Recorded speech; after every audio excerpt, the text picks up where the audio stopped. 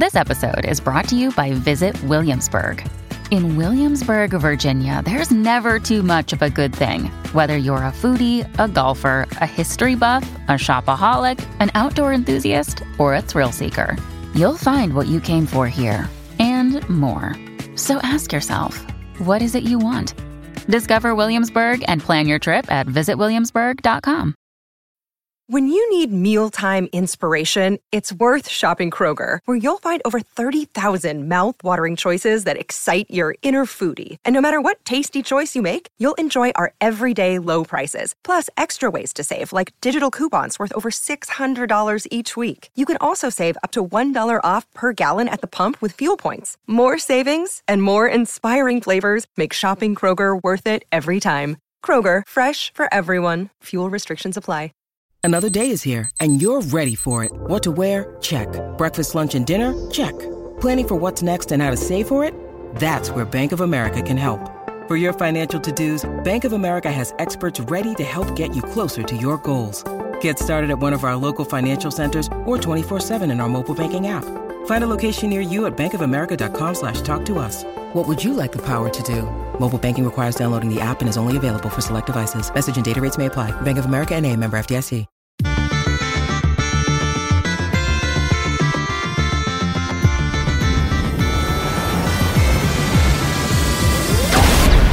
Hello and welcome to the EDH Recast. My name is Joey Schultz and I'm joined as always by my fantastic co-hosts. First up, he just wants to cast a kicked Jace. It's Matt Morgan.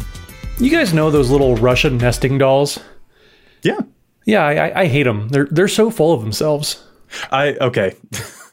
Well, yeah, how do I walk into your dad jokes every single I'm going to put week, that man? one in a little box, then I'm going to put it away, and then I'm going to put another little box, and then I'm going to put it away. And you'll put that box into another box, and then you'll mail it to yourself. This reference is getting off of the hook. Anyway, let's introduce our next co-host. His sole mission is to kick a cast Jace. That's Dana Roach. We have finished all the Zendikar Rising dual-faced land spoilers. I'm kind of disappointed we did not get a new version of Temple of the False God. I was hoping we would get an improved one where both sides of the card screw you over on turn 4 versus the one now that only does it on one side. So that's kind of a letdown. But other than that, I really like the card so far. Well done, Dana. I really appreciate that. Do you have some feelings about Temple of the False God? Small ones, but feelings nonetheless. Seems like it. Anyway, this is the EDH Rec Cast. EDH Rec is the best deck building resource on the web for the Commander format, compiling data from deck lists all over the internet to provide helpful recommendations for your new Commander decks. And here on the podcast, what we like to do is give all that data a little more context. Fellas, what is it that we are talking about this week? How to evaluate modal spells. That is right. Zendikar, the new set, is full of cards that really force you to make a choice when you play them. So what we wanted to do is talk about how we evaluate the choices that we make when it comes to those different spells that have 2 separate choices, 3 separate choices. Sometimes you can make 3 choices all in one. So we wanted to talk about some philosophies behind that so that we can evaluate those new cards from Zendikar. But of course, before we do, what we want to do is give a huge shout out and thank you to the folks at the Command Zone podcast who handle all of the post-production work for our podcast here. They do an amazing job bringing it to the screen. It looks so awesome. And of course, we also want to thank our wonderful sponsors for the show too. Yeah, I would like to thank our sponsor, Card Kingdom. They have an amazing buy list if you have unused cards you wish to get rid of in exchange for store credit or even cash. And they have an impeccable inventory of almost any card you'd want for your deck, including new cards from brand new sets like Zendikar Rising, which they tend to ship out as soon as the packs and cards are available. We're also sponsored by TCG Player, who has thousands of individual sellers and the deepest inventory of cards online. They have foil, non-foil, old, foil, new. They have foil cards. Anything you want to put in your deck, they have copies of. Simply go to EDH Rec and click on the card in question and follow the link to the site of your preference. Doing so supports both EDH Rec and it supports us here on the EDH Recast. And hey, speaking of sponsors, we are actually doing a giveaway. Our sponsor, CardKingdom.com, is giving away $100 worth of store credit. $100 for one of our lucky listeners. So you can get yourself a new Precon, some new Zendikar cards, or maybe save up for Commander Legends later this year, whatever you fancy. We are announcing the winners 1 week, just 1 week from when this show airs. So here is how you can win. All you have to do is leave the podcast a review, such as on like iTunes or on Google Play, and you will be entered. And if you are one of our patrons, you are actually automatically entered to win here. So leave us a review and then make sure that you are following us on Twitter. That's at EDHRECcast on Twitter, because that is where we will be announcing the winner. So you'll have to be following us to make sure that you see that. Again, that is at EDHRECcast on Twitter. We will be announcing the winner on the 25th, so just 1 week from now. Final thing, you do need to make sure that you have an account on cardkingdom.com to make sure that you are eligible to receive the store credit on cardkingdom.com. So just make sure that you've got that too. Thanks again, Card Kingdom, and our listeners and patrons for all the support. And if you would like to support the show directly, you can actually do that as well. Head over to patreon.com/EDHRECcast, and you can sign up to be a patron at any of our several levels that we have available. And that just is a great way to support the podcast directly. You don't have to buy any cards. You can just support us that way. You help pay the bills, keep the lights on, pay for Joey's hair gel. That's also very important for the show. But we appreciate all of our patrons that have signed up so far. And we actually do have our weekly patron shout out. That's going to go to who, Joey? That is going to Rachel Chamness. Rachel, thanks so much for supporting the show. It's really awesome to see all of the wonderful folks that are supporting us. And Matt, Joey, I do think Rachel pronounces her last name Chamnay. It's French. You know what? You're the person who accused me of using gel in my hair. So first of all, how dare you? Excuse me, mousse. Or is it a high quality hair serum? It's pronounced Yell, I believe, Joey. Yell, not gel. Oh my goodness. Anyway, thank you so much to Rachel and to the rest of our patrons for supporting the show. This is quite the start, you guys. This is a great one. All right, let's actually just get right into the main topic before we can derail the show any further. We are talking about modal spells. Matt, let's just start off with a basic definition. What is a modal spell in Magic? Well, a modal spell takes form in many different ways in Magic, but basically it's a spell with several different ways that you can have it resolve, and there's different modes, as you will, which is why we call them modal spells. You have multiple options when you cast it. They can come in the form of anything like choose X different versions. There's cards like charms and commands and confluences, a lot of C's in these modal spells, I hear. Or it can just be something that you choose when it comes into play. The sieges are something like that, or the split cards in many different sets that have come in. Those also only have one real mode that you choose when it is cast. So there's all sorts of different ways. There's almost as many different modes that they come in when you have all these different modal spells.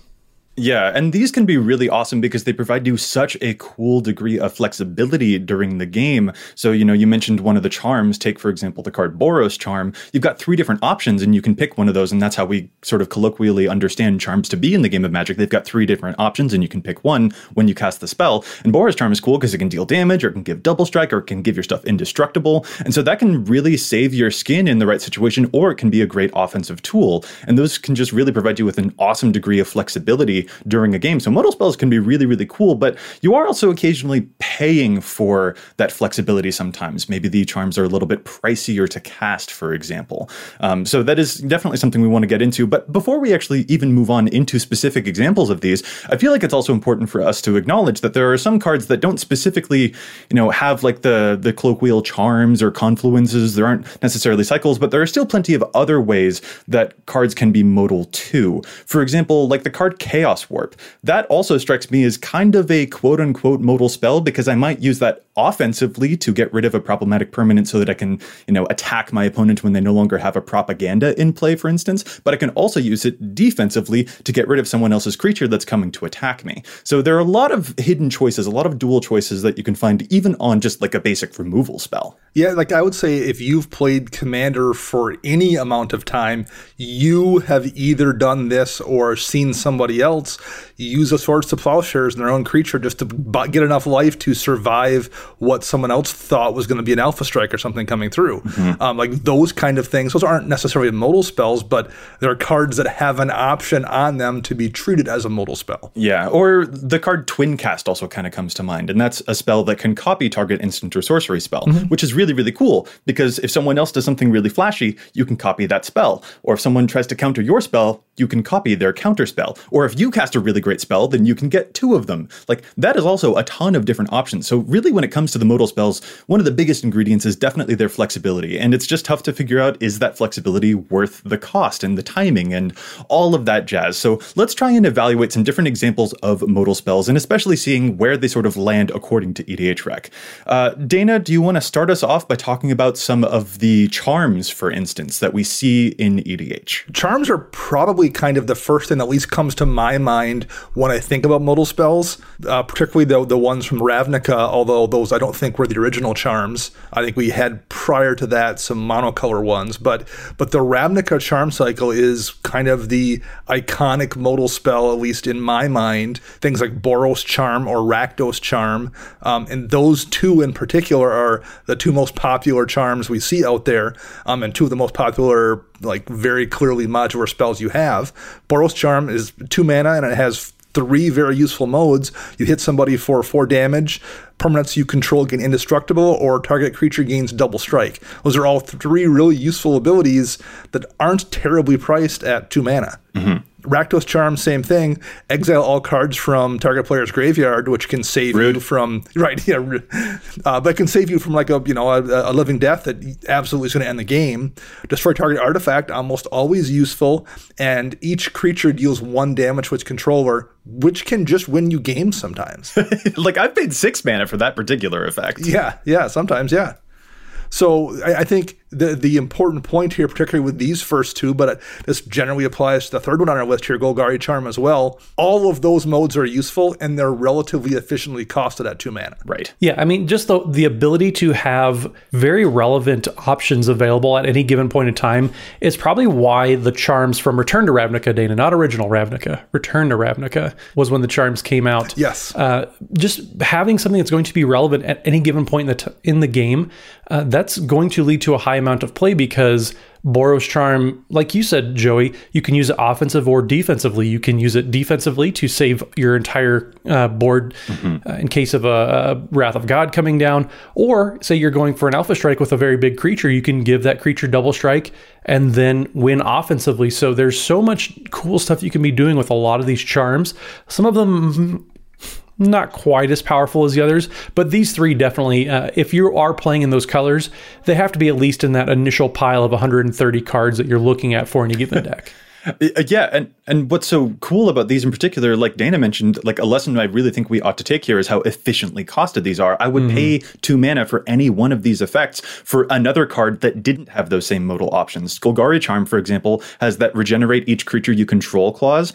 Well, I mean, Heroic Intervention is a really, really good card, and that is also 2 mana that helps save your board in that way. Maybe that's not a great example, but like there's the card Rapin Vigor, for instance, which is also 2 mana to regenerate your whole team. So yeah, these effects are all kind of costed around the 2 mana, so that makes me perfectly comfortable paying that much mana for any one of these. So it's hardly a loss to be paying mana for the extra degree of flexibility that I get here for one of these options, compared to some of the stinky charms. Like Orzhov Charm, I think, is the least played one, and it's like 2 mana, and you can return a creature you control and all auras attached to it to their owner's hand.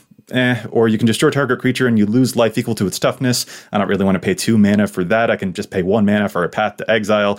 Or you can like reanimate a 1-cost creature from your graveyard. Like, none of these effects are really worth 2 mana compared to the other charms that are way more popular. Well, I think the beauty of the really good charms, and I think we're going to mention this as we talk about other things as well, the ones that really shine are ones where you might well pay that cost to run that spell, even if it wasn't modular. Boros Charm, the ability to give your permanents indestructible till end of turn for 2 mana to dodge a board wipe, that's maybe worth it if that's just that spell. If that's all that spell does for 2 mana, there's decks that's probably worth it. Golgari Charm, there's probably decks where regenerating your entire board for 2 mana is worth that spell if that's all it does. So that's where I think it becomes super easy to evaluate modular spells, where the other modes almost become irrelevant. One mode is so good you're willing to pay for it. The rest is just like free value. It's free real estate. Wow. Oh my goodness. I feel like that particular meme might come up later on in the show when we start talking about those Zendikar lands. Anyway, let's move on now. Those aren't the only types of charms. There are also the ones from Khans of Tarkir, and this is where things get a little bit more complicated. When we start looking at those charms, these are the 3-color ones. It's Khans of Tarkir and from Alara, because we've got cards like Sultai Charm. That's of course, Sultai 1, the green, the black, the blue, and you can choose one, destroy a monocolored creature, destroy an artifact or enchantment, or you draw 2 cards and then discard a card. That one's showing up in like 10% of decks that can play it. Same is also true for a personal favorite charm of mine, Naya Charm. That's red, green, and white. It is an instant. You can choose one. You deal 3 damage to a creature.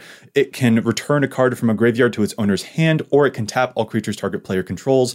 Those are some examples of 3-color charms, and I feel like things do start getting a little bit more complicated here, because I'll be honest, when I look at those two, the most popular 3-color charms, Sultai Charm and Naya Charm, I like one of them and I don't like the other. And as an avowed Sultai player, I'm surprised to find out that I don't like the Sultai Charm nearly as much as I like the Naya Charm. Well, I don't blame you for not really liking the Sultai Charm. The removal aspect of it, being limited to a monocolor creature, I'd be really interested to see. If only we had somebody who wrote articles at EDHREC with this type of idea, but the percentage of the top played creatures in the format that actually are hit by Sultai Charm, I know there's powerhouses, especially when it comes to commanders that are usually important to keep off the battlefield. Only being able to hit monocolor creatures, that is quite the drawback. You have several other spells that can be doing that. The draw 2 cards and discard a card mode on Sultai Charm, that's probably the best one, and at least the most fairly costed when it comes to mana cost. But Naya Charm has the 2 very relevant abilities, and it's just Naya colors. So I don't really blame you for liking it a little bit more.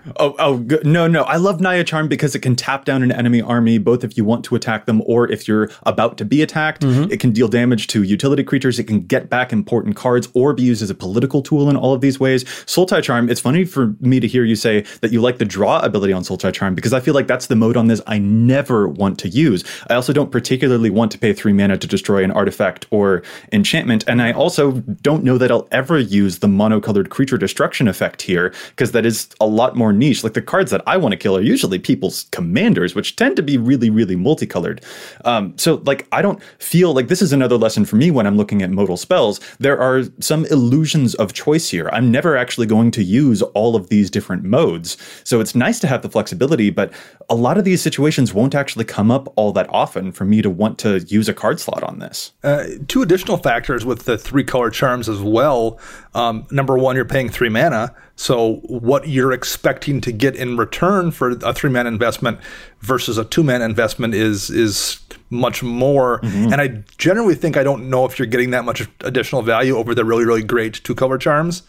Additionally, you're looking at one of each color in a 3-color deck. That's much trickier to hit for the most part than one of each color in a 2-color deck. So not only is the mana cost in terms of like sheer mana you're putting in more expensive, the difficulty of doing that, unless you have an absolutely perfect mana base, and even if you do it, what it affects in terms of other spells you want to cast makes it more challenging too. So I think the big problem with the 3-color charms is they just use up more, and you're not getting that amount of value back for the most part. Naya Charm maybe being the exception. Yeah, gotcha. All right, now let's move on away from the charms. There are tons of other different types of modal spells. In fact, we probably won't be able to even put all of them into the show, though we are going to try. Let's move on to another type of modal spell. Matt, do you mind telling us about some of those commands? The command cycle. So these are, I think the command-specific cycle, that was back from Lorwyn days, I want to say, correct?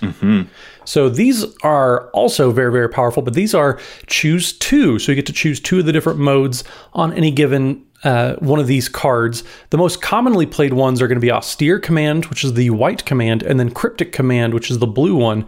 So Austere Command, it sees played about 12% of all white decks, which is a pretty significant number. But that one is 4 white, and you get to choose 2 between destroy all artifacts, you can destroy all enchantments, destroy all creatures with converted mana cost 3 or less, or destroy all creatures with converted mana cost 4 or greater. So it's a nice little board wipe. And board wipes are always one of White's greatest strengths when it comes to Commander. So it's not really surprising to see such a flexible board wipe getting so much play. Like, I'm not sure if I would call Austere Command the best board wipe in the game. I think it depends on what you want to do. You know, the efficiency of Blasphemous Act is amazing. Deluge is super cheap to cast, and it gets run indestructible, that kind of thing. Oh, yeah. But it's really, really close. It's real good. I put it, it's in every one of my white decks, and I just can't imagine a situation where that isn't the case. The flexibility, not only to destroy the things that are a problem for you, but to not destroy the things that are a strength on your board state, the ability to weave around your strengths and hit the things that are a problem is amazing. It's a fantastic card, and I never, ever feel bad about drawing it in a deck. Oh, yeah. I feel so safe when I have an austere command in my hand. And for me, a lesson that I personally derive when looking at cards like these is their timing. Like, when are these modes going to be good? And in these particular cases, like, all of these are sort of when you're behind, except when you realize that, oh, if I have a lot of enchantments, but someone else has a lot of artifacts, I can punish them in this way. It isn't necessarily just that I'm when I'm behind. There isn't just one quadrant of the game, one space within the game where this spell can be efficient. I can use this when I'm behind and when I'm ahead. So the flexibility doesn't just exist on the card, it exists on the clock. And that's what's so fascinating about them too. And that is a huge ingredient when you are evaluating a modal spell, is when are you going to cast them? When are those modes at their best, at their peak? And Austere Command is just flying colors in terms of that. Yeah, there isn't really ever a bad situation to draw a Austere Command once the game has kind of progressed a little bit. And like you guys said, it's so versatile in what it can hit. I've seen Austere Command be a one-sided board wipe because there's an Enchantress player with 3 different Enchantress cards out there, so they just chose to destroy all enchantments, destroy all creatures with converted mana cost 3 or less, and that one player was completely blown out, and it was one of those first to worst type of situations where they were running away with the game, but they were pulled back because this card is so flexible and so powerful. I love it. I'm with Dana. I try to put one into pretty much any of my white decks. All right, so continuing through some other examples of modal spells, there's also the cycle of confluences. Yeah, we're looking at the most popular being Mystic Confluence, 3 blue, 5 mana for an instant. Choose 3, but you may choose the same mode more than once, which tends to be relatively important in these. Mm-hmm. Mystic Confluence, counter target spell unless its controller pays 3 mana, return target creature to its owner's hand, or draw a card. So very often, Mystic Confluence, you can get away with just using the counter target spell mode one time and drawing then 2 cards for yourself. That feels pretty good, stopping whatever giant thing somebody did and walking away 2 cards up. That it really, really oftentimes feels fantastic. I actually, in Commander at least, like Mystic Confluence way more than the strong modern Cryptic Command, the blue version of the commands. I very much agree that this is probably better for Commander. For multiple reasons. I mean, Cryptic Command is a very, very powerful card, but most times people just counter target spell, draw a card. 99% of the time, it's a dismiss most of the time, and no one really runs dismiss. But it's harder. It's triple blue to cast a dismiss, whereas Mystic Confluence only double blue in the casting cost. Yeah. But you can, like you said, you can draw 2 cards. You can get one of all 3 modes, or say you just really need to cast that and they have extra mana laying around. You can, counter target spell, let's say pay 6 and then draw a card, or bounce something important. It's so flexible, and I think that's why Mystic Confluence, when it comes to the confluences, is the most played, because there's so many ways to play with it. It's so good. I mean, a 5 mana draw 3 at instant speed doesn't feel terrible. Exactly. Like if that's the worst case scenario on this one, that still feels really, really fine. Yeah. Like I particularly love that compared to some of the other confluences, like Wretched Confluence, for instance, which is like 5 mana, also an instant. You can draw a card and lose a life, or you can give a creature -2, or you can return creatures from your graveyard to the hand. Like, if I repeat a bunch of those modes, like, I don't know, those are all much smaller use cases, and I think that sort of bears it out in the fact that Wretched Confluence doesn't see nearly as much play, and probably won't ever. Like, I don't feel like if I just want to cast this spell, like all of the worst case scenarios actually do feel a little bit worse in the terms of Wretched Confluence compared to other cards that I could be casting in that card slot. If I want a card draw spell, I probably have more efficient options than this in the color black. If I want to get creatures back from my graveyard, I could probably put them just right onto the battlefield. If I want to give creatures -, I've probably got other things that can destroy creatures a little bit more efficiently than this. And that's just one of those where the flexibility isn't nearly as good compared to the, other confluences that we see. It's not always spells though. Sometimes we also have enchantments enchantments. Matt, you mentioned the sieges earlier that are also pretty modal. I did. So the siege cycle that we're going to talk about is from Khans of Tarkir block, and that's going to take place in the form of enchantments this time around. The most popular siege card being Outpost Siege, which is the red one, and it's 3 in a red and has 2 different modes. So when Outpost Siege enters the battlefield, you choose Khans or Dragons. When you have the Khans mode chosen, at the beginning of your upkeep, you exile the top card of your library, and until the end of the turn, you can play that card. So it's a nice little impulse draw that gets you some sort of card advantage, kind of like Phyrexian Arena does in black. But you also have the Dragons mode, where whenever a creature you control leaves the battlefield, Outpost Siege deals 1 damage to target creature or player, or just, I believe it's any target nowadays. But that is insanely powerful as well. And both of these modes, I know in my Valduk deck, for example, I have cast both sides many, many times over. Well, this is a perfect example of one of those cards we talked about where it's good enough with one mode. Now, red has gotten draw options in the last couple of years that maybe don't make it the case so much anymore. But for a lot of years there, Outpost Siege, just choosing Khans mode to get that extra card, was absolutely worth it if you never, ever even considered the Dragons mode. In Mono Red and Boros, absolutely worth playing. And to have another free option that's also really good. This card is still really good, but for a long time was amazing. Yeah, that's my lesson with it, especially with the Outpost Siege, is just like, I have seen, I think it's like Purphoros decks or even Torbrand decks, heaven forbid, that can use just the pingy ability on this particular one. And when they build the deck, that might be the only thing that they ever intend to use with this spell. Or the other way around. They can build an entire deck based off of the fact that they only ever intend to use one mode on this spell. And it's still good enough in that situation. And then there's also gravy on top. Yeah, it's there's no bad case scenario with Outpost Siege. I mean, it is the most played siege for very good reason, because it does a lot of things that red needed for a while. And it does kind of stink, Dana, that 1 card per turn almost isn't good enough anymore. Sure.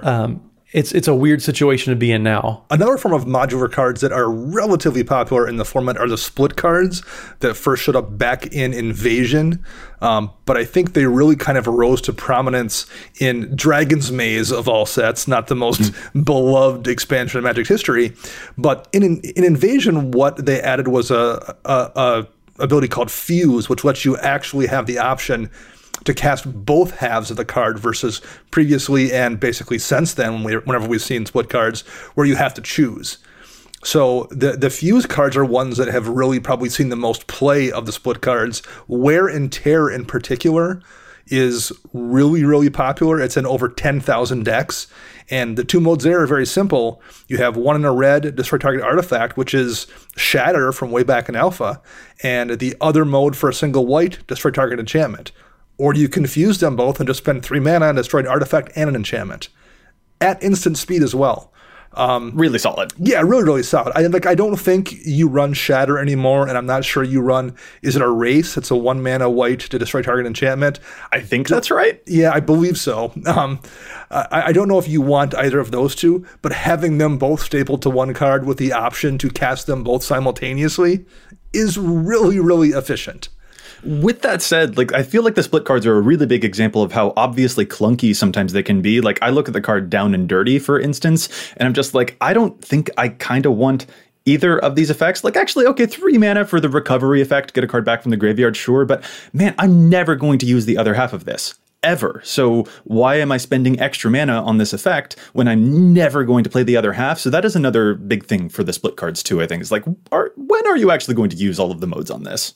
Well, and for me, I think that boils down to kind of a point maybe that applies to all of these modal spells is how much mana are you investing to get that effect versus just that card at face value.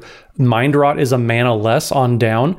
And even then, that's not really played all that often in Commander. So I don't blame you for not wanting to cast the down version, or down half, I should say, of Down and Dirty, because mana-wise, when you just compare it to What is that one effect on a card? How much does that cost? How often is that played? That's a very, very good question to be asking with all of these modal spells. So those are a ton of different cycles, a ton of really big examples of them. But like, are there other modal spells, other cards that present different options that jump out to you guys that are really fun to play, that you have maybe interesting lessons to learn about? What are some other choicey cards that you see a lot in EDH that get your brain a-whirring? So if we want to talk about cards that are just really, really good, that have modes in general, we mentioned how great Austere Command was, and we were all very much on board with that card. Merciless Eviction, sure, at the same exact cost, at least CMC, it's 6 mana, it requires black and white.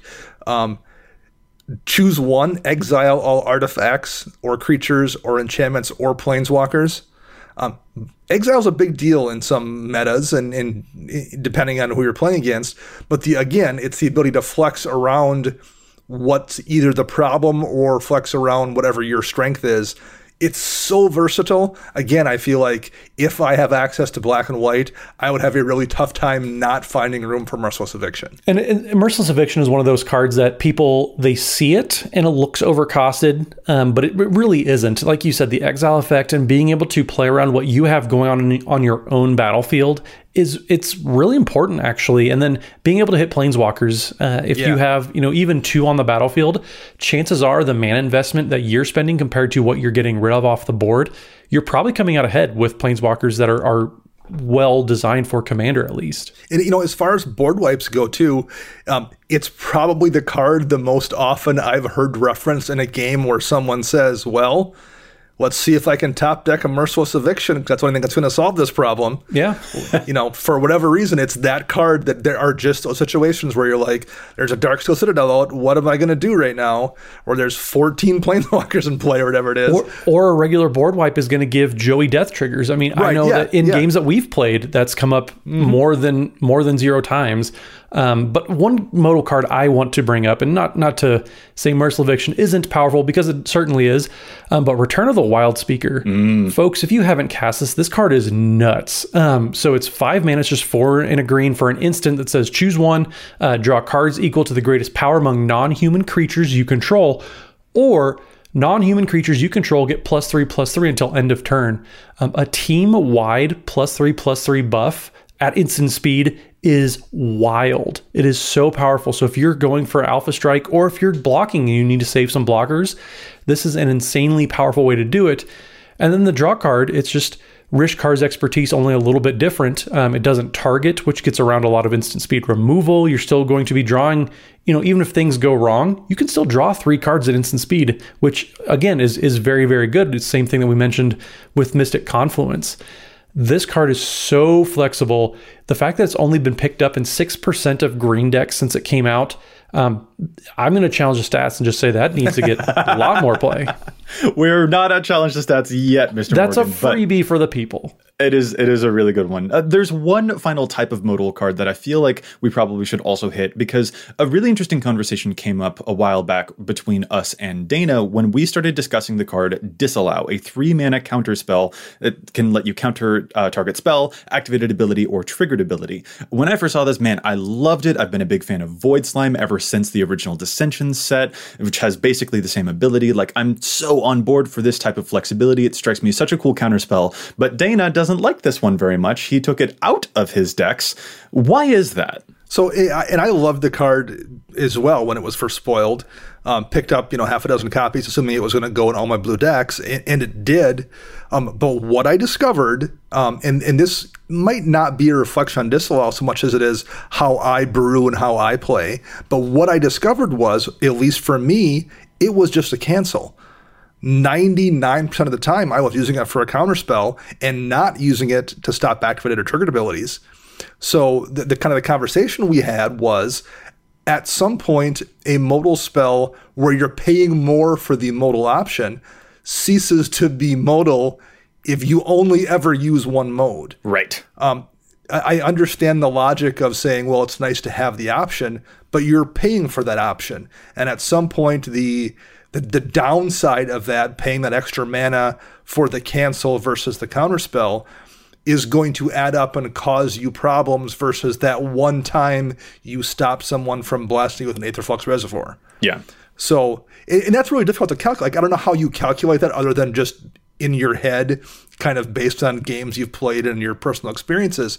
But at least for me, I was paying a tax on disallow for a whole lot of games and very infrequently ever collecting the bonus that came with having 2 other modes. I mean, this is kind of reflected in a Counterspell journey I had where I was like, ooh, Swan Song is so cool. Swan Song is really great. And like, it is really great. Like, counter a spell for 1 mana, that's awesome. But I very quickly started moving to Stubborn Denial because I realized the times I wanted that counterspell were almost always to counter spells that were attempting to remove my commander. And I really needed my commander to be around. And so why bother with the other upside? My commander always had the 4-power Ferocious bonus. So I was just basically always going to do the same thing. This one was slightly better, but the times that you're intending to use this spell, like, because Dana, you even noted you would specifically hold Disallow in your hand because you knew you had spells to counter coming down the line as opposed to abilities down the line. And like just observing specifically when you intend to cast that spell is, I just think, a huge part of evaluating modal spells.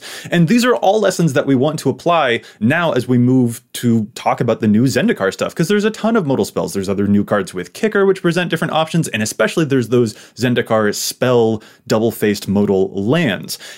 So it will be really cool to evaluate those. But before we do, we've got to challenge some stats, because it is our favorite part of the show, where we take a critical look at the data on EDHREC and say, is this seeing too much play? Is this seeing too little play? Matt, how about you start us off? Let's challenge some stats. So my challenge this week, it's for a commander that I think I've been building. I'm not sure who the commander is going to be, but I'm leaning towards Jund. And obviously, since I'm playing Jund, Korvold, Faker's King, is one of those commanders that you almost have to consider at least at some point.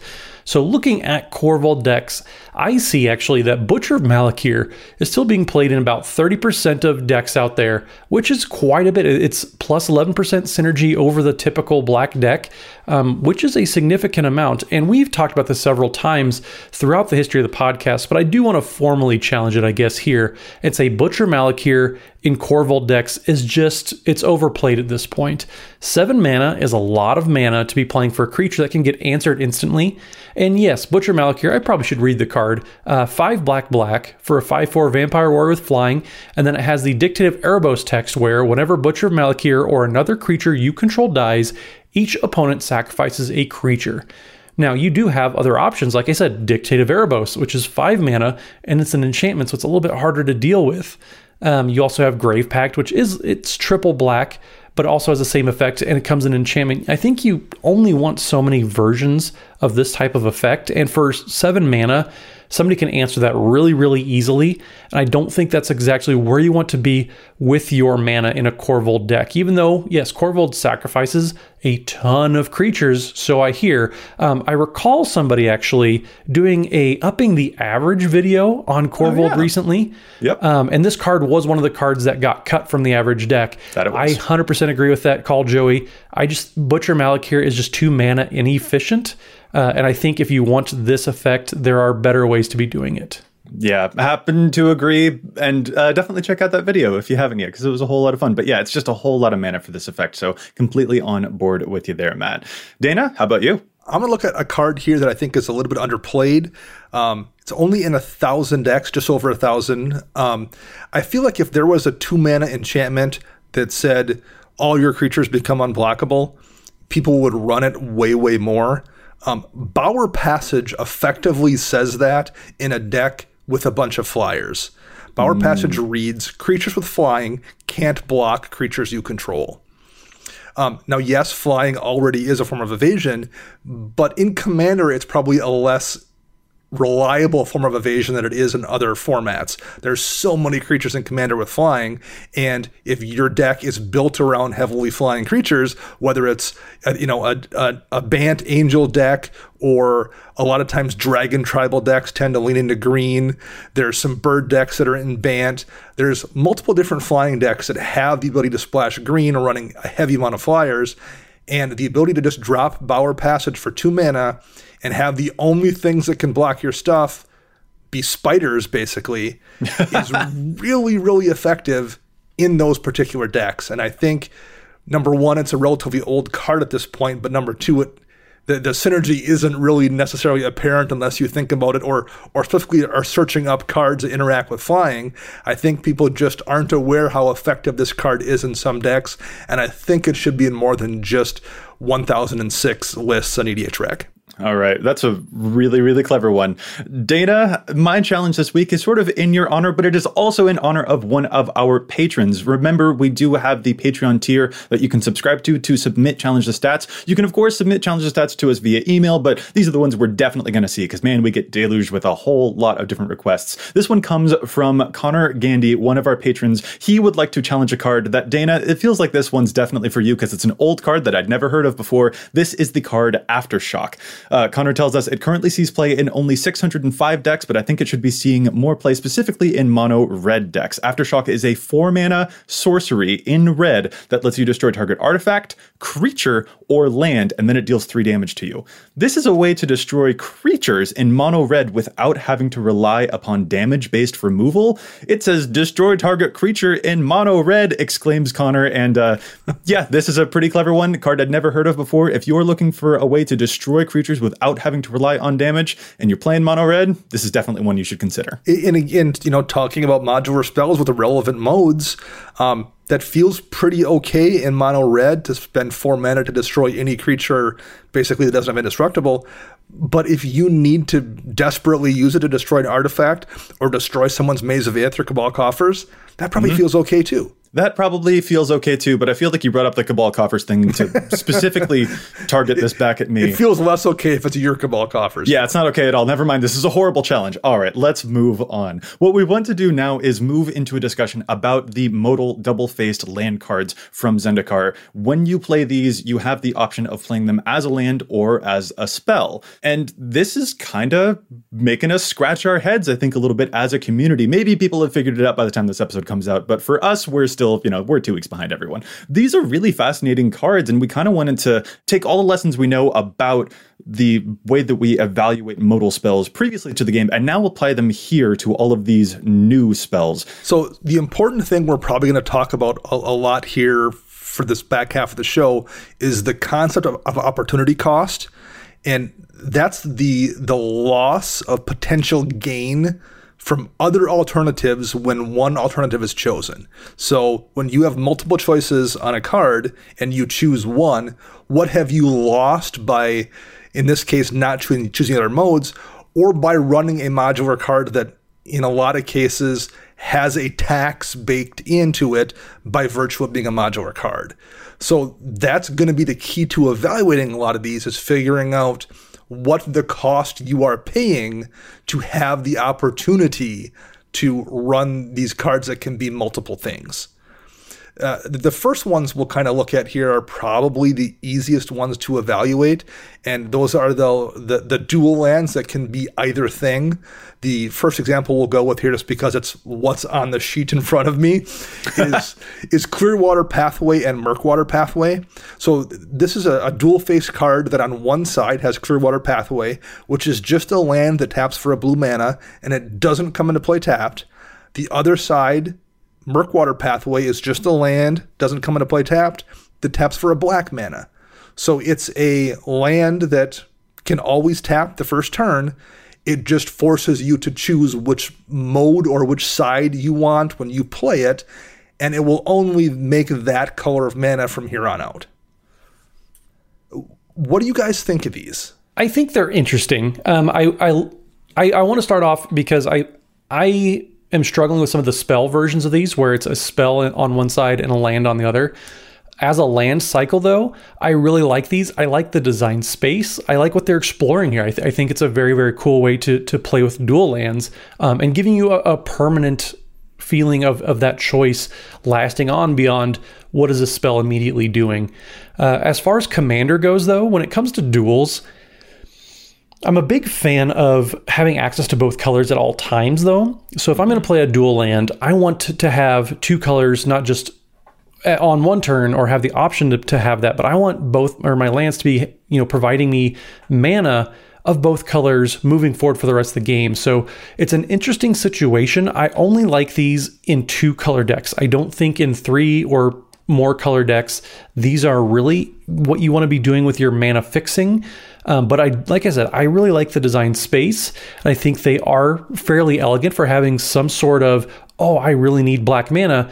Well, this is going to come in untapped, so you're able to get that untapped mana on the turn that you need it. But there is, like you said, a little bit of a choice that comes along with the deck building that I think is very, very interesting. Right. The thing that you have to evaluate here is this flexibility worth the alternative tempo? Because you could play a tapped land that gives you both of your colors if you're, for example, in a 2-color deck. And that would be really great because then you can flip from a triple green spell to a triple black spell later on, or you can flip from a triple white spell to a quadruple red spell or something later on in the game. But these would really prevent you from being able to do that. But they also can enter untapped. Like, how quick is your deck? That might be definitely a factor for these. Matt, I totally agree. I like the design space here, but I would say they definitely relegate to a 2-color deck for me as well. I don't want to play these in a 3-color or more deck because the flexibility becomes a lot more desirable there. So, and since I was discussing opportunity cost, we should mention that the downsides of these, they do come into play untapped, but they don't have a basic land type, so they are challenging to fetch. You can't use a fetch land to get them. You're stuck using something like Expedition Map or something. So because of that, that's a downside. They're not going to work with like a mana doubler or something that cares about, a basic land type. They are going to get hit by a Back to Basics or by a Blood Moon. So there is some slight risk that comes with having the ability to play a land that can be one or the other. Yeah. And I agree. I think in a 3-color deck, you don't want a land that can only provide you 1 color of mana necessarily. And I think the problem in a 2-color deck, I don't know if we need them. I think 5 or 6 years ago, they might have been much better. I think today we've gotten so many dual land cycles in the last few years. I think unless you're on a budget, and they're probably going to be relatively cheap, and I think if you're on a budget, they're probably excellent in a 2-color deck. But I think if you are able to spend enough money to pick up shock land level lands, I just don't know if you need them over the duels you're going to run in addition to, your dozen to 14 to 16 basics. See, I don't even think you need to upgrade these only with shock lands. I think a lot of the check lands like Hinterland Harbor and Dragonskull Summit, those types of lands, those are going to be fine too. I think the Battle Bond lands, I prefer those, and those aren't shockland price. Yeah. I think these are going to get a lot of play in standard, but I think once they rotate out, or if the colors that don't see a lot of play in standard, those will be fairly cheap for you to pick up. But like I said, I don't think these are going to be very, very good in 3-color decks because they're only providing you access to one of those colors. I think at that point, I know you guys aren't big on the thriving lands from Jumpstart, but that's what I would rather play, I think, because it's going to get you the color that you need along with another color that's coming up. So I put these in like the same tier of dual lands as maybe like the Shadows over Innistrad lands, where you have to kind of reveal the basic in your hand in order for them to come in untapped. But those, again, my big constraint with these for Commander, where mana fixing is pretty important, you only have access to 1 color while these are on the battlefield. And for me, that's where I'm the most hesitant on these. So another thing for me, and it's something that Dana alluded to earlier, is that the ability to fetch up a basic land is actually really, really important. There are some decks, there are some strategies that really require you to have basics to fetch. There's the landfall, but then there's also, for me, as a player who really enjoys those Cabal Coffers that the Aftershock keeps on destroying, which is really rude of everyone, by the way.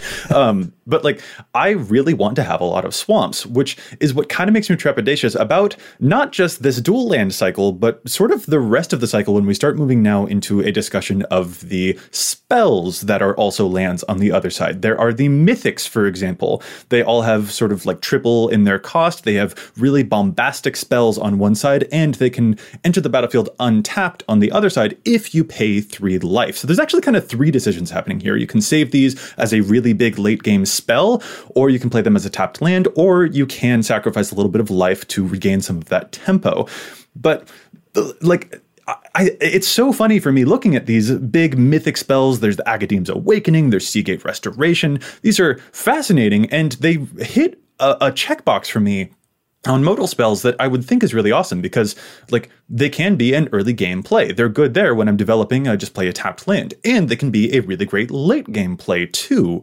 So like this is hitting multiple quadrants. I should love that. And yet when I look at all of these, especially the mythic ones, I'm kind of just underwhelmed, which is really surprising to me. But I don't think I like too many of these mythic flip lands all that much. See, I agree with you, but I think for different reasons. I do agree that maybe the spells aren't quite flashy. But for me, I think the poor deck building habits that these are going to encourage in a lot of players is where they're going to really do their damage. I see so many people saying, oh, I can just pull a basic for these, or I can pull a land for these, and it's fine. And I think that is 100% the wrong call. A really, really good stance that I heard, Brian Gottlieb, who he does the Arena Decklist podcast with Jerry Thompson, two very, very intelligent players. They're very, very successful. They are talking about putting these in decks, but having them filling a spell slot. So they're eventually going to be going up to effectively 35 or 40 lands in a standard deck, where you don't want these to be taking up a spot in your commander deck in the land slot, because more often than not, you're going to be playing these as a land, because, and Brian puts this much more eloquently than I can. Definitely check out the Arena Decklist podcast where they're talking about the Zendikar previews, because they put it very, very well that basically you want to maximize your chances of playing games all the time, which means making sure you're hitting your land drops. I think people are going to put these in their decks, and they're big splashy spells. They're going to want to hold on to them as long as possible to cast any of these dual face spells. And I think that's going to put people in kind of a weird position where you need to hit your land drop. So you want to play these early because they do come into play tapped. I think, first of all, I'll say, when you say big splashy spells, I agree, but I will also note none of these, I think, are good enough to run if that was the only half of the card. I do agree. This isn't an Outpost Siege part, I don't think, situation where like it's good enough with one mode or a Boros Charm. I don't think any of these 5 cards are probably good enough to run if that was all the card was. Right, and let's actually read out some of those for folks listening. There's the white one, Emeria's Call, 7 mana, makes 2 angels, gives your team indestructible, and then of course is the land on the other side. There's the blue one, 7 mana, draw cards equal to the number of cards in your hand, +1, and then you have no maximum hand size for the rest of the game. The black one, Agadeem's Awakening, 3 and X, you return from your graveyard to the battlefield any number of target creature cards that have different mana costs of X or less, which is a restriction I'm not particularly fond of. The red one does damage to creatures. The green one lets you look at the top 7 cards of your library and puts a creature from among them onto the battlefield. If it's a tiny creature, it gets a small buff of some +1 counters. And yeah, like I look at each one of these and I'm like, I don't know if I want to pay that much mana for some of these effects. These all feel a little like 7 mana to make 2 angels? I don't know. The red one, pay a bunch of mana to deal a bunch of damage to... I could play a Blasphemous Act. I don't need this. Like, that's kind of the impression that I get. I'm not really sure that I'm fond of playing these as spells. And so even if I treat them as lands with an option later in the game if I draw them, I don't know, I look at Agadeem's Awakening and I'm just like, you're kind of a gruesome menagerie more than you are a big living death kind of spell. I'm not sure that I want to cast this one ever. That doesn't seem like a game-winning position to me. I could play a Torment of Hailfire instead. So yeah, it's just so funny to me to look at these mythic spells that have so much flexibility and I'm still just like, yeah, I'm not sure that these are necessarily worth it. They're not bad, but they're just kind of like making me shrug a little bit. Well, and to be clear, I'm not saying that that they're still not playable, because that they might be based on some other things we'll probably get into here in a few minutes.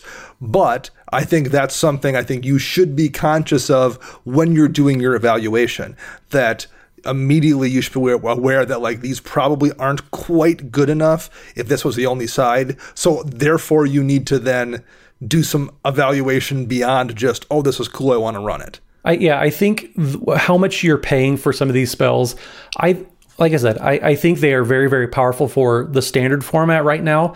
But I think for Commander, some of these, at least this Mythic cycle right here, I don't really think that they're going to make too much of an impact. I think the commons and the uncommons, I should say, of the dual face cards, that's where these are going to be the splashiest. Well, now the power here, though, is you do have the option, and we should focus on this because it does matter. The downside elsewhere is these lands come into play tapped. You have an option to skirt around that here. You can spend that 3 life and have these come into play untapped. So that's where things get interesting, because that eliminates some of the opportunity cost to playing it as a land that's not necessarily going to always come into play tapped. Sure. That really makes it tricky then. Right. But it is, again, for me, like, I want a swamp that will help out my Cabal Stronghold or my Cabal Coffers. I might want a forest that I can find when I'm playing Landfall.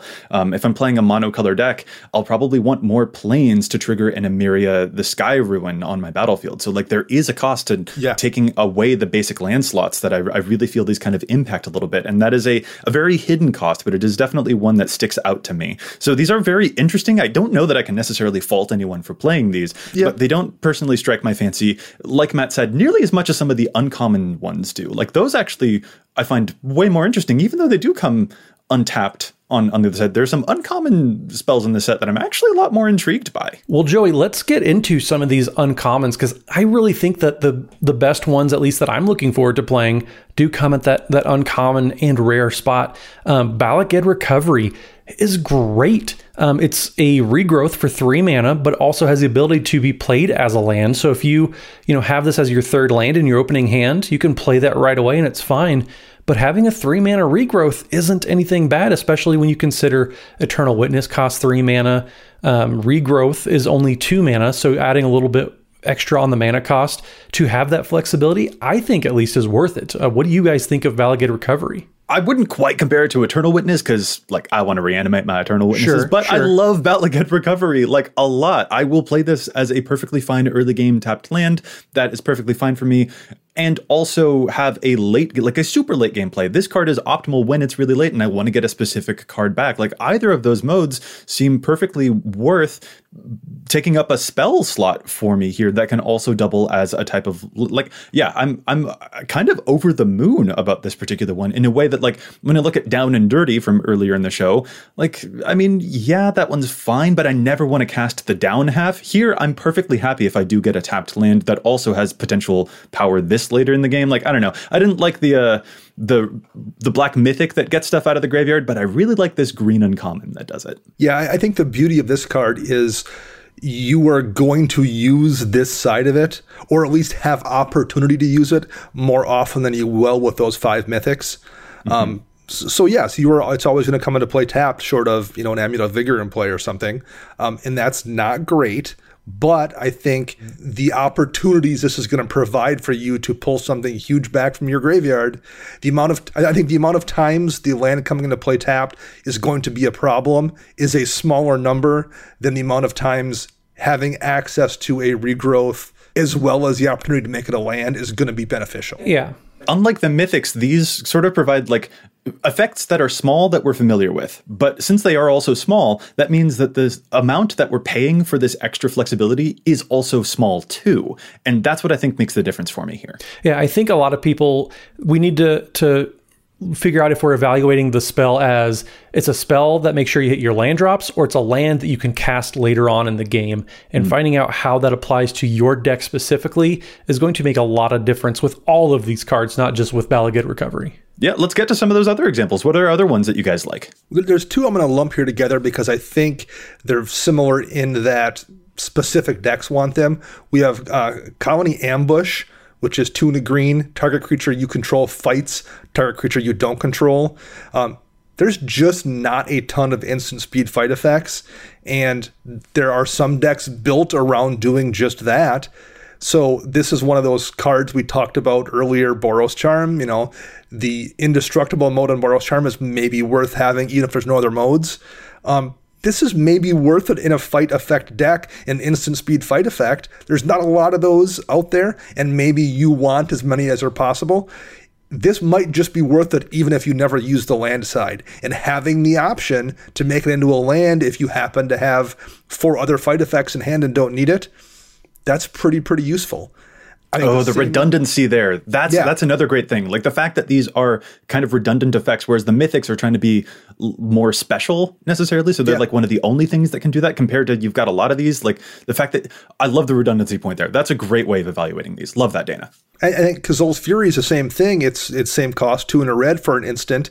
And it's basically a fling as additional cost to cast a spell, sacrifice a creature, and it deals damage equal to sacrifice a creature's power to any target. So you're paying 1 more for that fling effect, But again, there's not a ton of fling effects in the game. And if your deck cares about doing that kind of thing, or oftentimes has a bunch of giant bodies that you want the option to fling it after you clock somebody with that 25-25, whatever it is, that's almost useful just on that face side alone. And being able to be desperate and play it as a land, that's really good utility there too. So I think those are two cards where those effects are rare enough that decks that want them might only care about one side, and you're getting a free opportunity to make it a land on the other side that if you use once every 15 times you see the card, well, great. That's just extra bonus for you. Well, Dana, I also have two that I think are real spicy. Valakut Awakening is 2 in a red for an instant that says put any number of cards from your hand on the bottom of your library, then draw that many +1. I think that is an excellent filtering card. There's a lot of mono red decks out there that just need some way of filtering out all these dead draws they're getting. And this is a great way to recycle them without having to loot them away and throw them into the graveyard.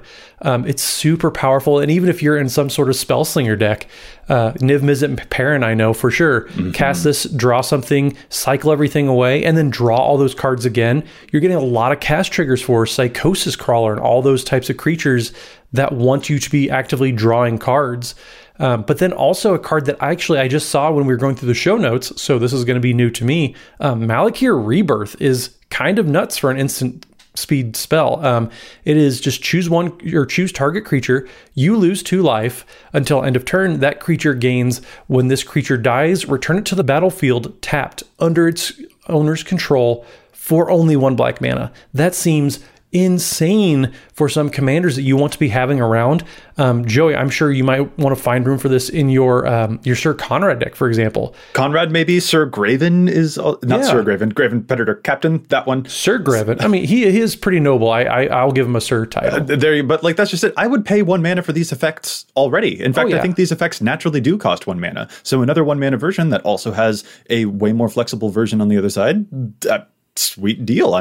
It's really no skin off of my back to acquire that effect. And like in your Graven deck, the losing 2 life is also a bonus. It's also a boon. Exactly. In like a Gorenzo Dungeon Warden deck, the putting the cards in the bottom with Valakut Awakening is a bonus there. Like that's amazing in that deck. Yeah. And like I said, like they all feel like I would pay this much mana for the regular effect anyway. The other one that really sticks out to me is Glasspool Mimic. So that's the 3 mana 0/0 shapeshifter rogue. You may have it enter the battlefield as a copy of a creature you control, except it's a shapeshifter rogue in addition to its other types. Now, that's not a huge effect necessarily. Like you can get a clone of just a creature that you control. Like, I don't know. Like, is that necessarily useful? Well, I mean, according to some of the data that we see here, yeah, that is about the rate that we would pay for that ability. For example, Cackling Counterpart shows up in nearly 5,000 decks, and that's 3 mana to create a token that is a copy of a creature you control. So like added flexibility on that one as a land, but also that's sort of the going rate for that type of clone anyway. Like those, like I think the redundancy effect that you brought up, Dana, and also the fact that these are kind of like sort of the similar mana costs for these abilities, and then we get free extra flexibility. That's what makes me feel really way more secure with a whole bunch of these and makes me really, really like them. Though again, Matt, we should definitely reiterate, evaluate these as the spell more than a lands. Don't take out basics for these. Make sure that you keep your mana base precious, because you don't want to run into a situation where you don't have enough lands and you always have to use these as lands. Because if you always have to use these as lands, that's not going to work out great. It physically hurt me when somebody said they can go down to 28 lands plus some of these to stay at 35 lands. That hurt me so bad. That physically hurt me, and also all of our listeners now too. That's a dangerous precedent. Make sure you are putting these into land slots. Treat this like a Temple of the False God. If you're going to put it in your deck still, make sure it's occupying a spell slot, not a land. Because if you're, man, I'm flustered now because 28 lands plus some of these just. Well, in the other problem with treating them as lands is every time you play these as a land, if you're counting it as a land, you have less lands in your deck. So you've cast it as a spell and it's no longer a land. That's 1 less land. You have an option, it's not in your hand.